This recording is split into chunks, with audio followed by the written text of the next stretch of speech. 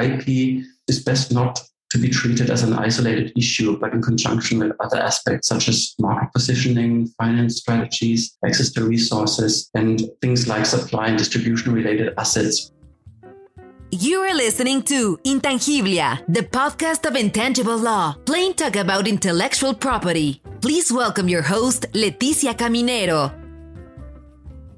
Welcome to episode 5 of the second season. This week, we're celebrating the World Intellectual Property Day. And what better way to celebrate than talking and learning about IP? On this episode, we're going to talk about design entrepreneurs and the different ways they can protect their work. Let's welcome our guest.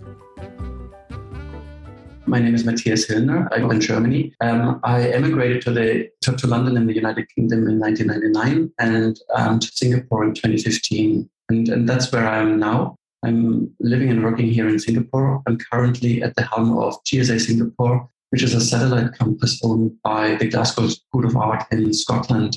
So I'm a designer and a design researcher and a design teacher committed to enhancing innovation capacities within the creative industries. Germany, the UK, and Singapore. Very fascinating. Can you tell us more details about your career? I'm looking back at a sort of 30 years of a quite long and complex journey. But again, to sum it up, I moved from visual communication to service design and subsequently to innovation. I dedicated a large proportion of my time to connecting design education and design industry practices with innovation and design entrepreneurship. Completed a number of undergraduate degrees. And in addition to those, I hold 3 postgraduate degrees from the Royal College of Art in London. And this is where I completed a PhD focusing on intellectual property and innovation management 2 years ago. That paved the way to the book and my current activities, which have to do with innovation management and startups. Your book is titled Intellectual Property, Design, Innovation, and Entrepreneurship. What inspired you to write it? How you came up with the idea, or is something that's just gradually happened? There is a gradual element to it, a kind of growing momentum. So for one, as I've worked in advertising photography, and some of my former bosses 25 plus years ago, they were quite inventive people. So they developed and patented their own lighting systems and thus sort of achieved a considerable degree of success back in the 1990s in Germany in the field of advertising photography. More recently, I launched my own design consultancy in 2005 following a successful business development pitch to the National Endowment of Science, Technology and the Arts in the UK. So that's an institution called Nesta, and they provided business development funding in response to a competitive pitch. This was followed in 2009 by a multidisciplinary R&D project, which I led over a period of 2 or 3 years. And it was interesting because it led to observations within the Royal College of Art, where I studied and worked periodically. And I observed that business development grants were typically contingent on pending patents. So the question that this led to, this observation, was why were patents so significant for scalable business ideas, and what other protective measures can creative entrepreneurs put in place in addition or instead of patents. So the Royal College of Art collaborated from 2007 to 2011 with Imperial College in London to shape a cross-disciplinary incubator called Design London. And that was again supported financially by Nesta. And I interviewed many of the entrepreneurs who were involved in that incubator and subsequently other designer entrepreneurs who pursued their endeavors independent of incubation systems. And a selection of these case studies are featured in the book, including Rob Law's Trunky Ride-on Travel case, which was designed for kids, Mandy Haberman's Anyway Up Cup for babies. So that's a baby cup that doesn't spill any liquids due to a valve system. And then there were some enterprising projects that I've covered by Sebastian Conran, the son of Sir Terence Conran. So the insights and recommendations made in the book are all grounded in real-life research. And I compiled it in the course of the years, 8 to 10 years, carrying out periodic interviews with those diverse designer entrepreneurs. But I have to say that it became quite quickly apparent that IP is best not to be treated as an isolated issue, but in conjunction with other aspects such as market positioning, finance strategies, access to resources, and things like supply and distribution related assets. So these different aspects, they are all connected, and the strategies ought to be developed in alignment, because only that allows to avoid conflicting and compromising circumstances. And the second point that became evident in the course of the research was that IP and other business attributes are not static, as it is often assumed. They evolve and change gradually over time. So, for instance, the risk of IP infringement, that is surprisingly low to begin with in the early stages of a startup until proof of market is established. But then the risk can increase quite dramatically and quite quickly. And the other thing that we found out is that non-disclosure agreements, for instance, they don't tend to suffice as a protection mechanism. So this led to the insight that entrepreneurs need to build their defenses in due time prior to potential threats arising. And this is why they need to apply foresight and they need to make informed decisions in regards to their development strategies. IP is not likely to be infringed during the first stages of the endeavor. So can you explain to us what is proof of market? Yes, so what happened is there's a number of examples. The longitudinal studies that I've carried out, they were obviously based around established products. And what became apparent is that only when sales are introduced successfully in relation to a particular product, will competitors enter the scene.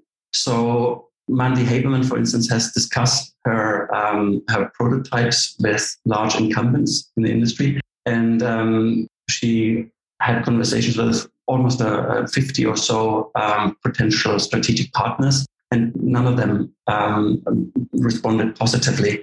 So she pursued her route to market independently, and in exchange with in collaboration with a marketing agency, and she managed to get her foot in the door and land her non-spilled label bottle on the shelves of supermarkets. And once they started selling successfully in sizable numbers, this is when some of the companies she had previously spoken to started putting out competing products. And the reason why the competitors wouldn't imitate that novelty right away is because they need to invest. They need to invest in tooling, production. They need to invest in distribution and marketing, for instance. And they wouldn't be ready to do that unless they can be confident that sales will be successful. Yeah, makes sense. So they wait to see if the product is a success or no, or if it's worth the investment. And then instead of trying to get a license, they will go around and create a competing product by themselves. Yeah, that appeared to be more attractive, let's say in a nice way. Yeah. And moving on to more in depth in your book, can you explain to us in plain terms what is design innovation and what is a design entrepreneur? So first of all, thinking about innovation. So these are two terms that are combined. One of the things that I have to say also as a designer educator working with other academics teaching design, I have to say that innovation is often confused with creativity and creating novel design solutions, but there is much more to it. Creative decision-making is, in my view, a little more than a catalyst that allows for innovation opportunities to come to the fore.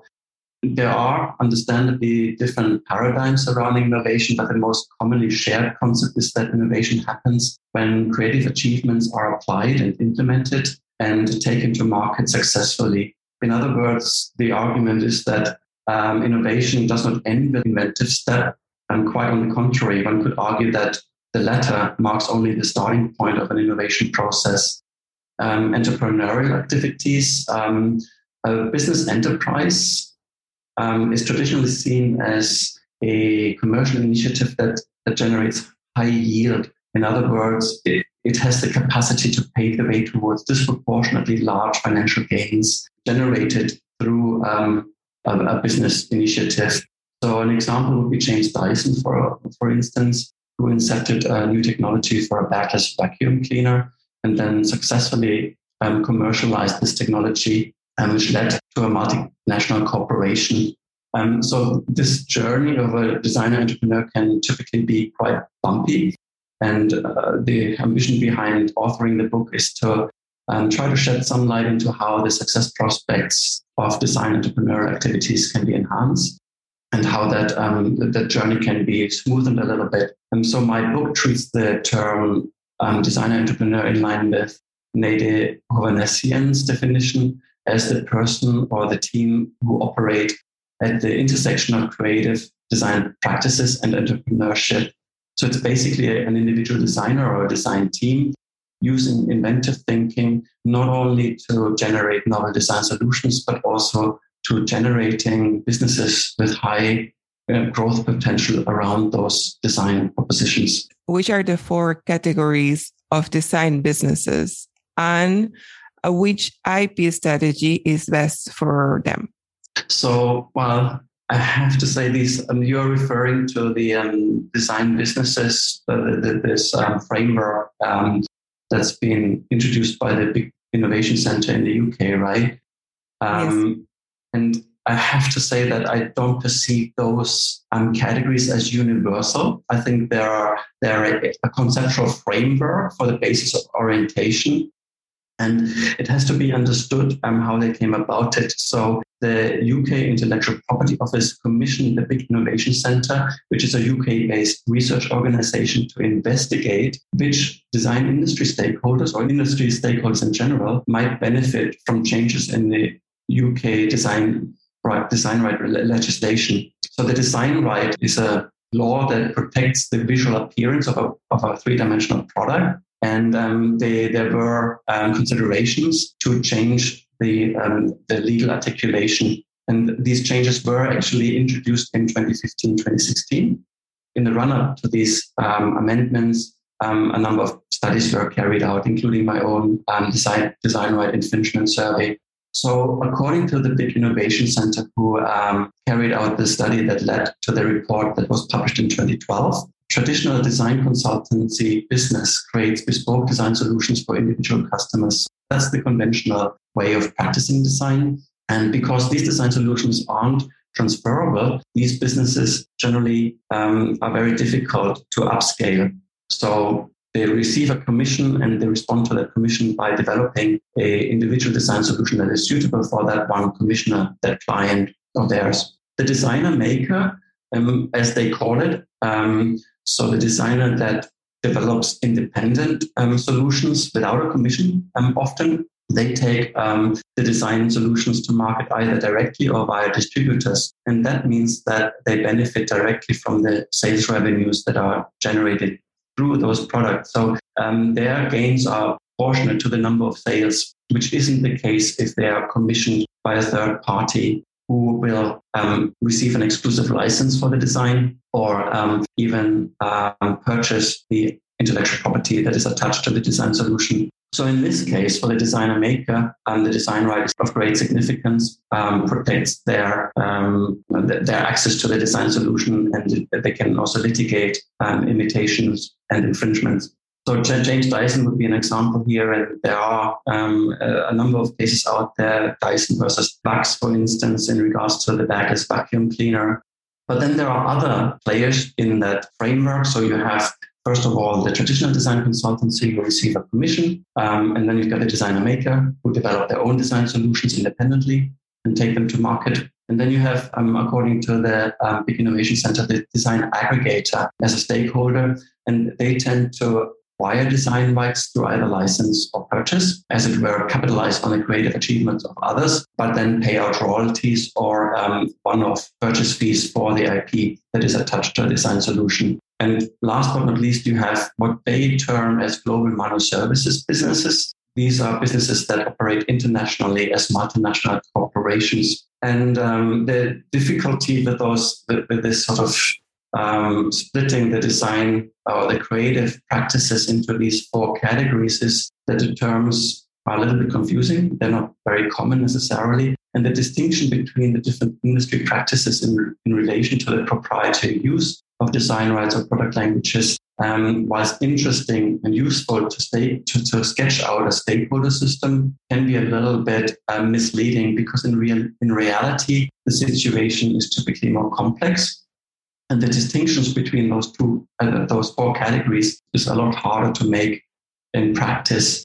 I have to say that also the original report acknowledges that there are often mixed business models at play.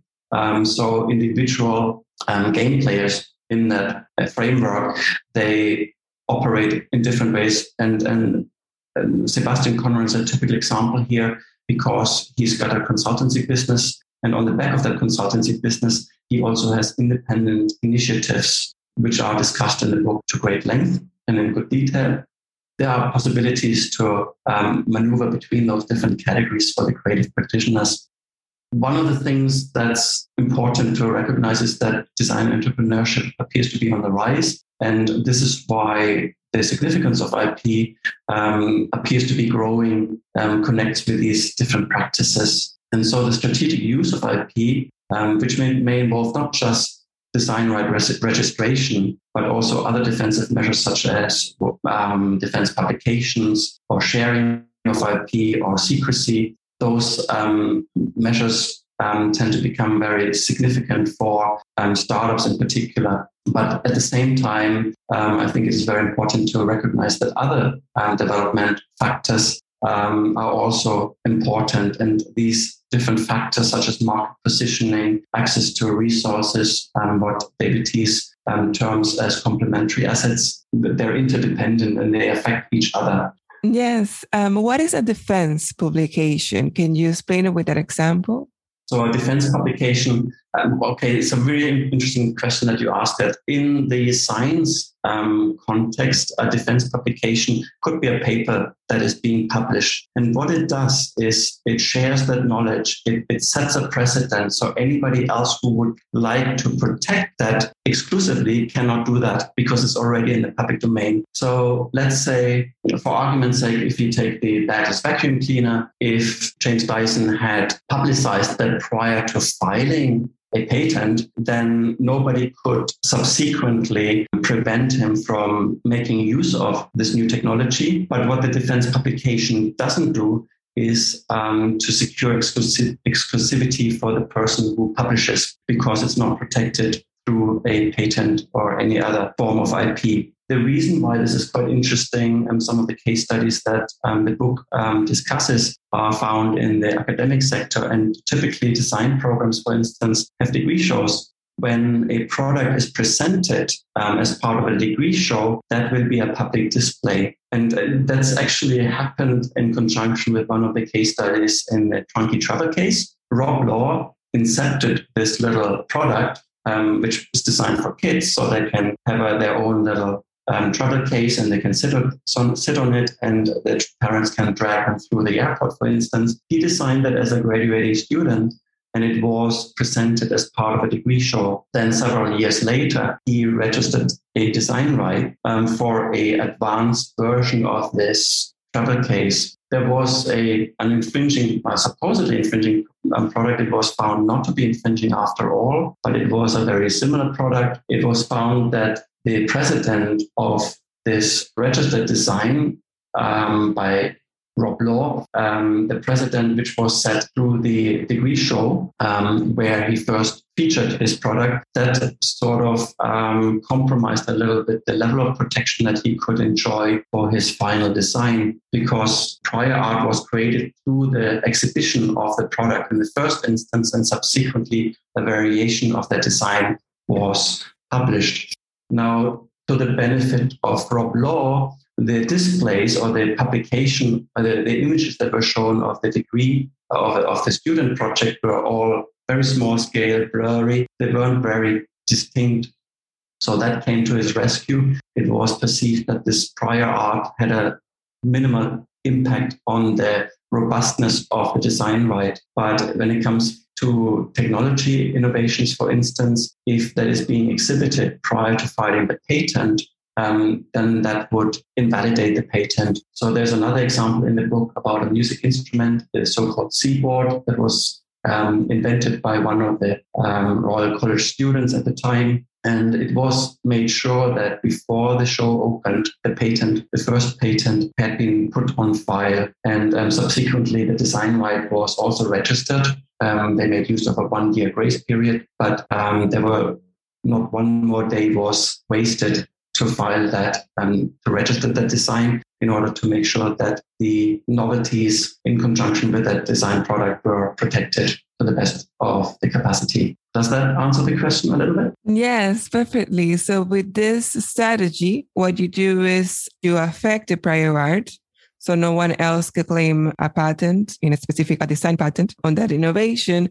And then you make use of the grace period to file your own patent. You have to be very careful there. The so-called grace period, that really depends on the legislation. So some countries allow for a certain grace period. So in the UK at the time, it was 1 year. So you could show a product and register a design right within a year, but not every territory allows for that. So I'm not quite sure what applies to the US design patent, which is somewhat an equivalent to the design right. In particular, the grace period doesn't apply to utility patents. So if you want to protect the functionality of an innovation, then you have to do that prior to sharing the design, the solution. For instance, what is a good example where the technology solution, the functionality of an invention is visually obvious? I would refrain from sharing visuals of that describe the functionality of a product prior to filing the patent, because the prior art would invalidate the patent. And so that can be a real problem. And what I've found out through a survey carried out in the UK is that a lot of designers don't know that prior art can invalidate a design right, which protects the visual aspect of a design solution. So they start trading and selling a design, and then years later try to protect that through a design right, and competitors can easily question, compete with that design, and in court invalidate it based on prior art that is actually created by that inventor or by that designer who develops that new design solution. So it's really important that creatives inform themselves and apply a foresightful approach to strategizing their IP rollout. Defense publications are typically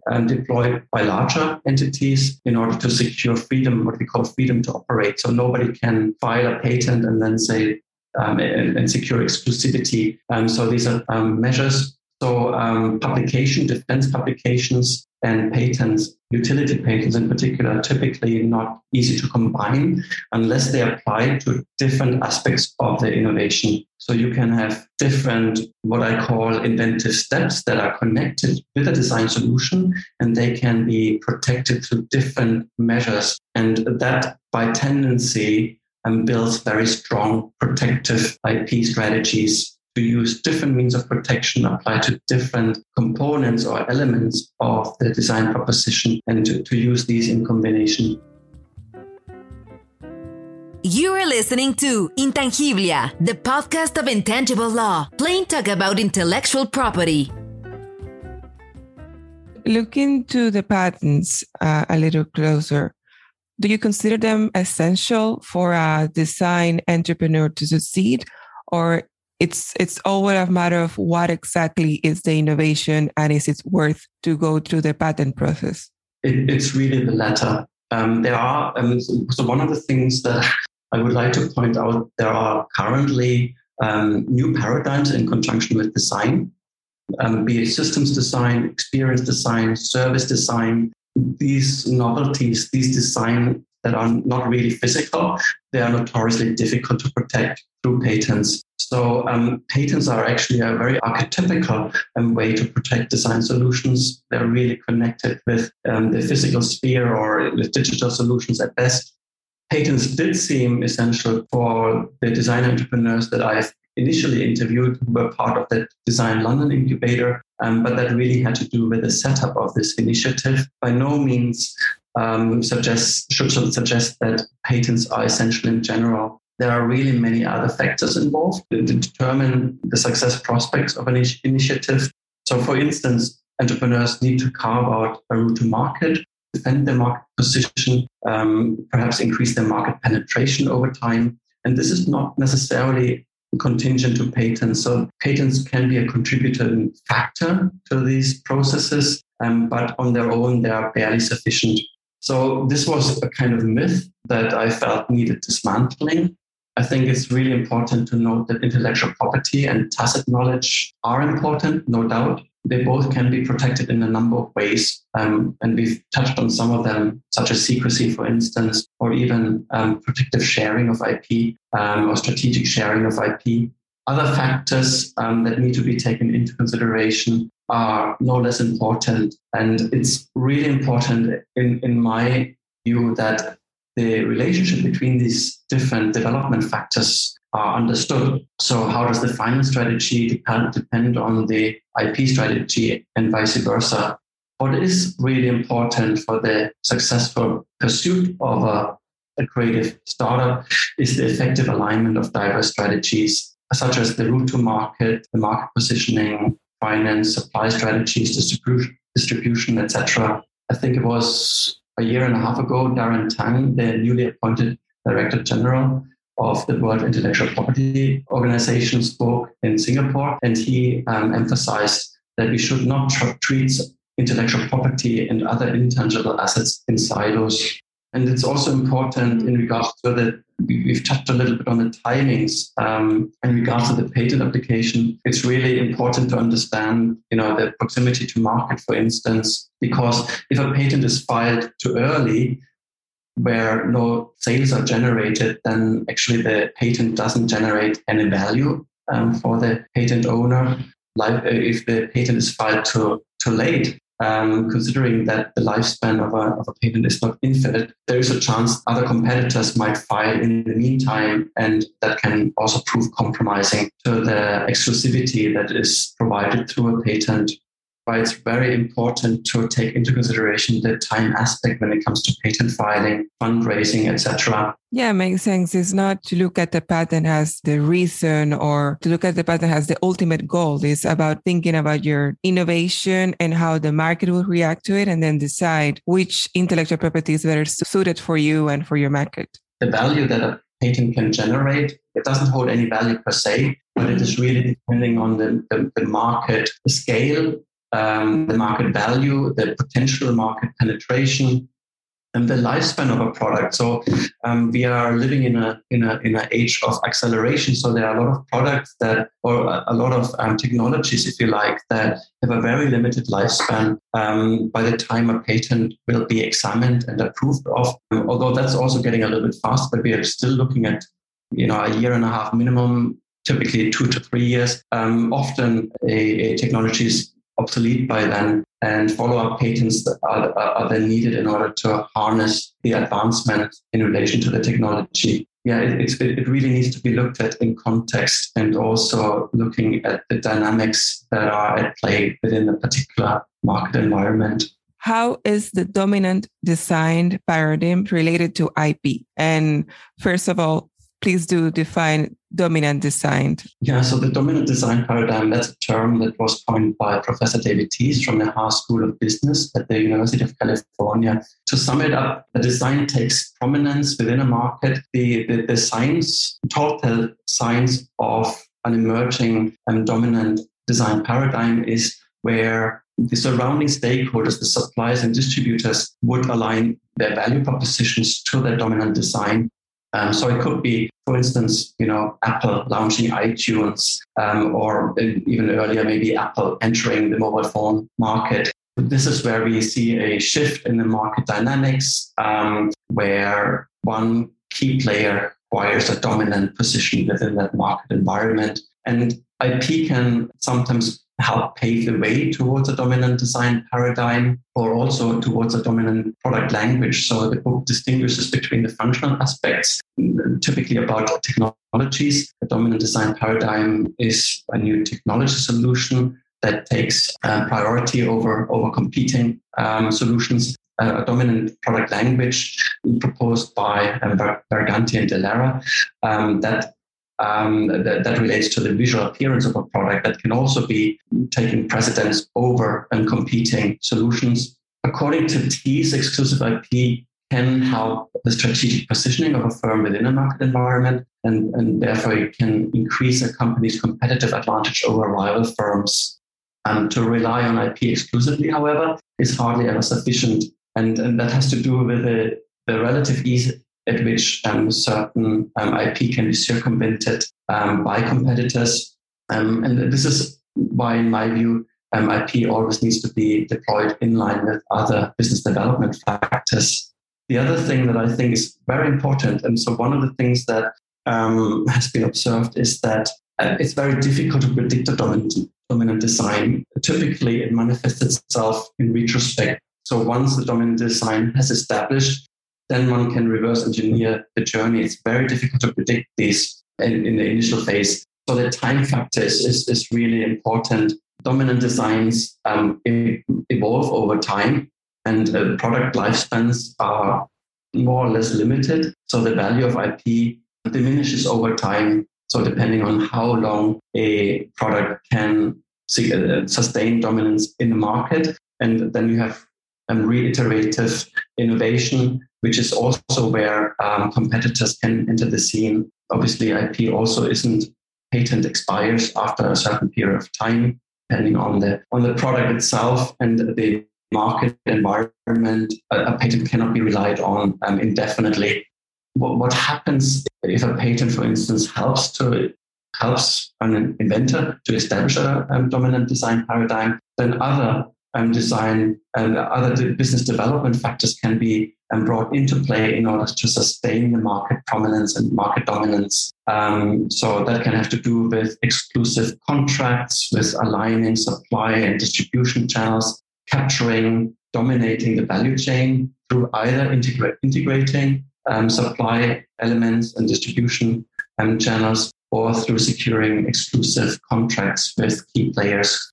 So, but that's when an inventive firm or an individual inventor will have taken prominence within that market environment. So that happens when the design and the company has established. So this is where we typically see a prominent large corporation evolve, such as Dyson, for instance. So to sum things up, I believe that IP is often seen as a sort of fixed formula. In my view, that's a mistake. But I think IP is something that is continually evolving, and it matures, and it diminishes in value over time unless complementary novelties are introduced and re-innovation takes place. The same way you innovate, that's the same way you should treat your IPs. You need to innovate within your IP strategy to actually take advantage of everything that you have invested in or everything that you have created. The IP strategy is something that is very difficult to devise at the outset.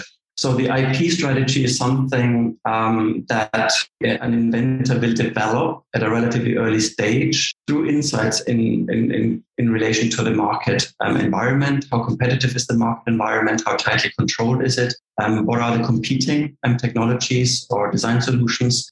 The important point is that a patent is not a surefire solution to defending one's business. One is it can be challenged by competitors. It can be circumvented by competitors. It's not always the superior technology, for instance, that succeeds in the market environment. So there are a lot of examples in the past where inferior design solutions have taken the market by the storm. That can have to do with market control measures, strategic alliances with key industry stakeholders. So the different development aspects, they really need to be developed hand in hand. And I think one of the things that the book is trying to promote, and something that has been sort of considerably underestimated in the past, is to develop an understanding of how the different development aspects do actually connect with each other.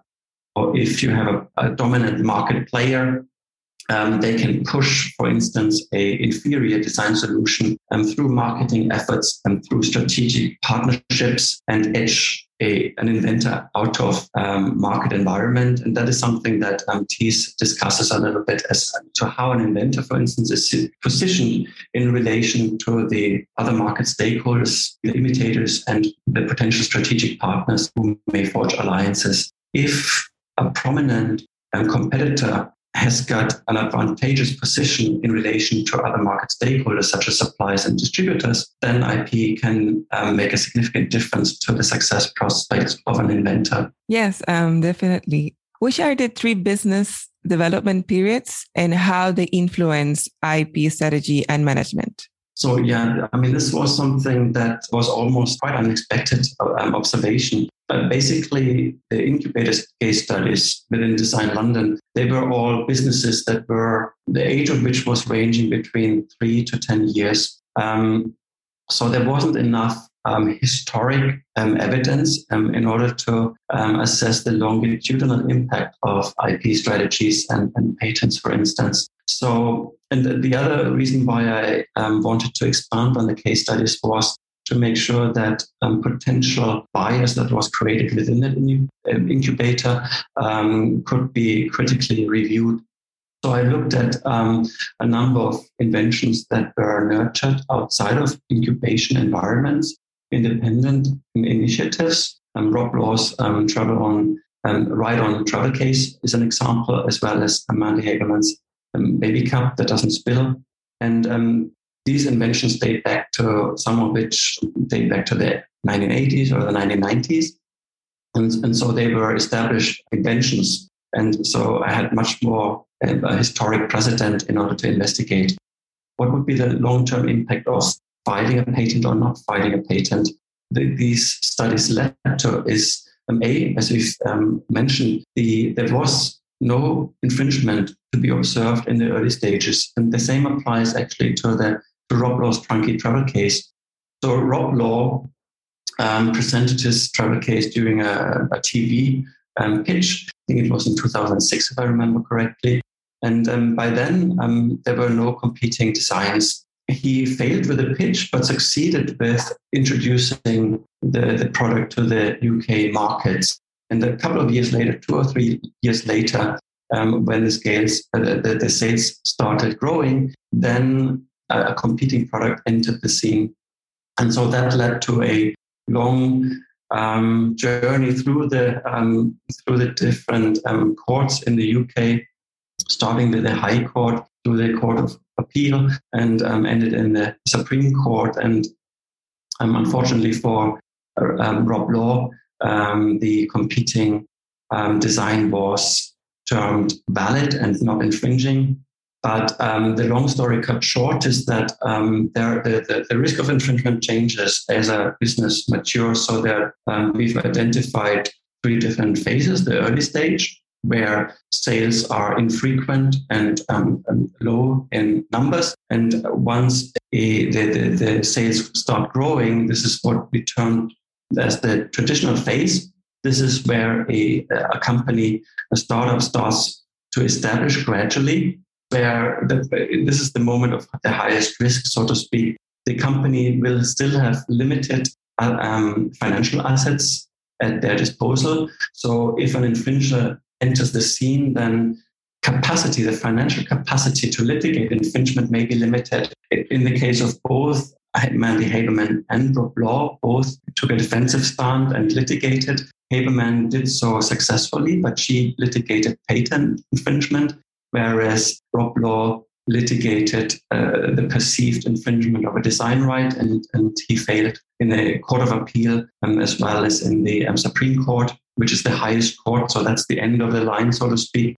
So both products, the competing product to the Trunky Travel Case as well, Trunky itself, remained on the market, whereas Mandy Haberman could get the vast majority of competing products of her non-spilled baby cup drawn from the market and secured to a large degree exclusivity on the market.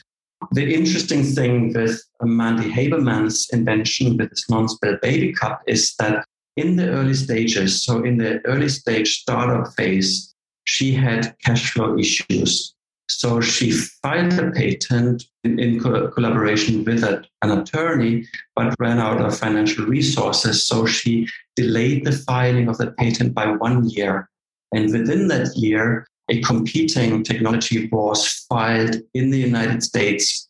She still succeeded with her patent to get that approved, but rather than a baby cup with a valve of any kind, she could only get protection for a slit valve, a kind of valve which has a cut across, whereas there are other technologies that can create valve systems and they would be allowed. So there was a different product already introduced in the United States, and that really impacted adversely her market share because her patent wasn't as strong as it could have been had she followed through with the patent right away rather than waiting with the filing by a year. So these are the difficulties in the early stages. What do you treat as secret and what do you share in terms of knowledge, perhaps? Whereas in the transitional phase, and this has to do a lot with market capture, increasing market share, and pursuing perhaps a dominant design paradigm or a dominant product language. And then finally, when the product and the company is established, then either the pursuit of continuity can be followed through, so gradually increasing sales with that market, and is to scale up a business towards a multinational corporation. So there's the possibility then to radically and aggressively grow a company through whatever Series B or Series C investment in order to grow a company internationally. So that is the third phase of a business endeavor. And the modus operandi then changes yet again. So it has to do with the way in which teams are grown, in which the role and the positioning of the company within that market environment changes significantly. Once you reach that establishment stage with stable sales, when the modus operandi changes in your favor as an entrepreneur. The ultimate advice for a design entrepreneur, if you can summarize all the knowledge that you have acquired throughout your career, which will be the ultimate advice for a designer entrepreneur? It would be threefold. And there's a lot of knowledge out there, which is really valuable. But the three new proposition that I've carved out is, one is that I would recommend strongly to establish clarity about how the different business development aspects correlate.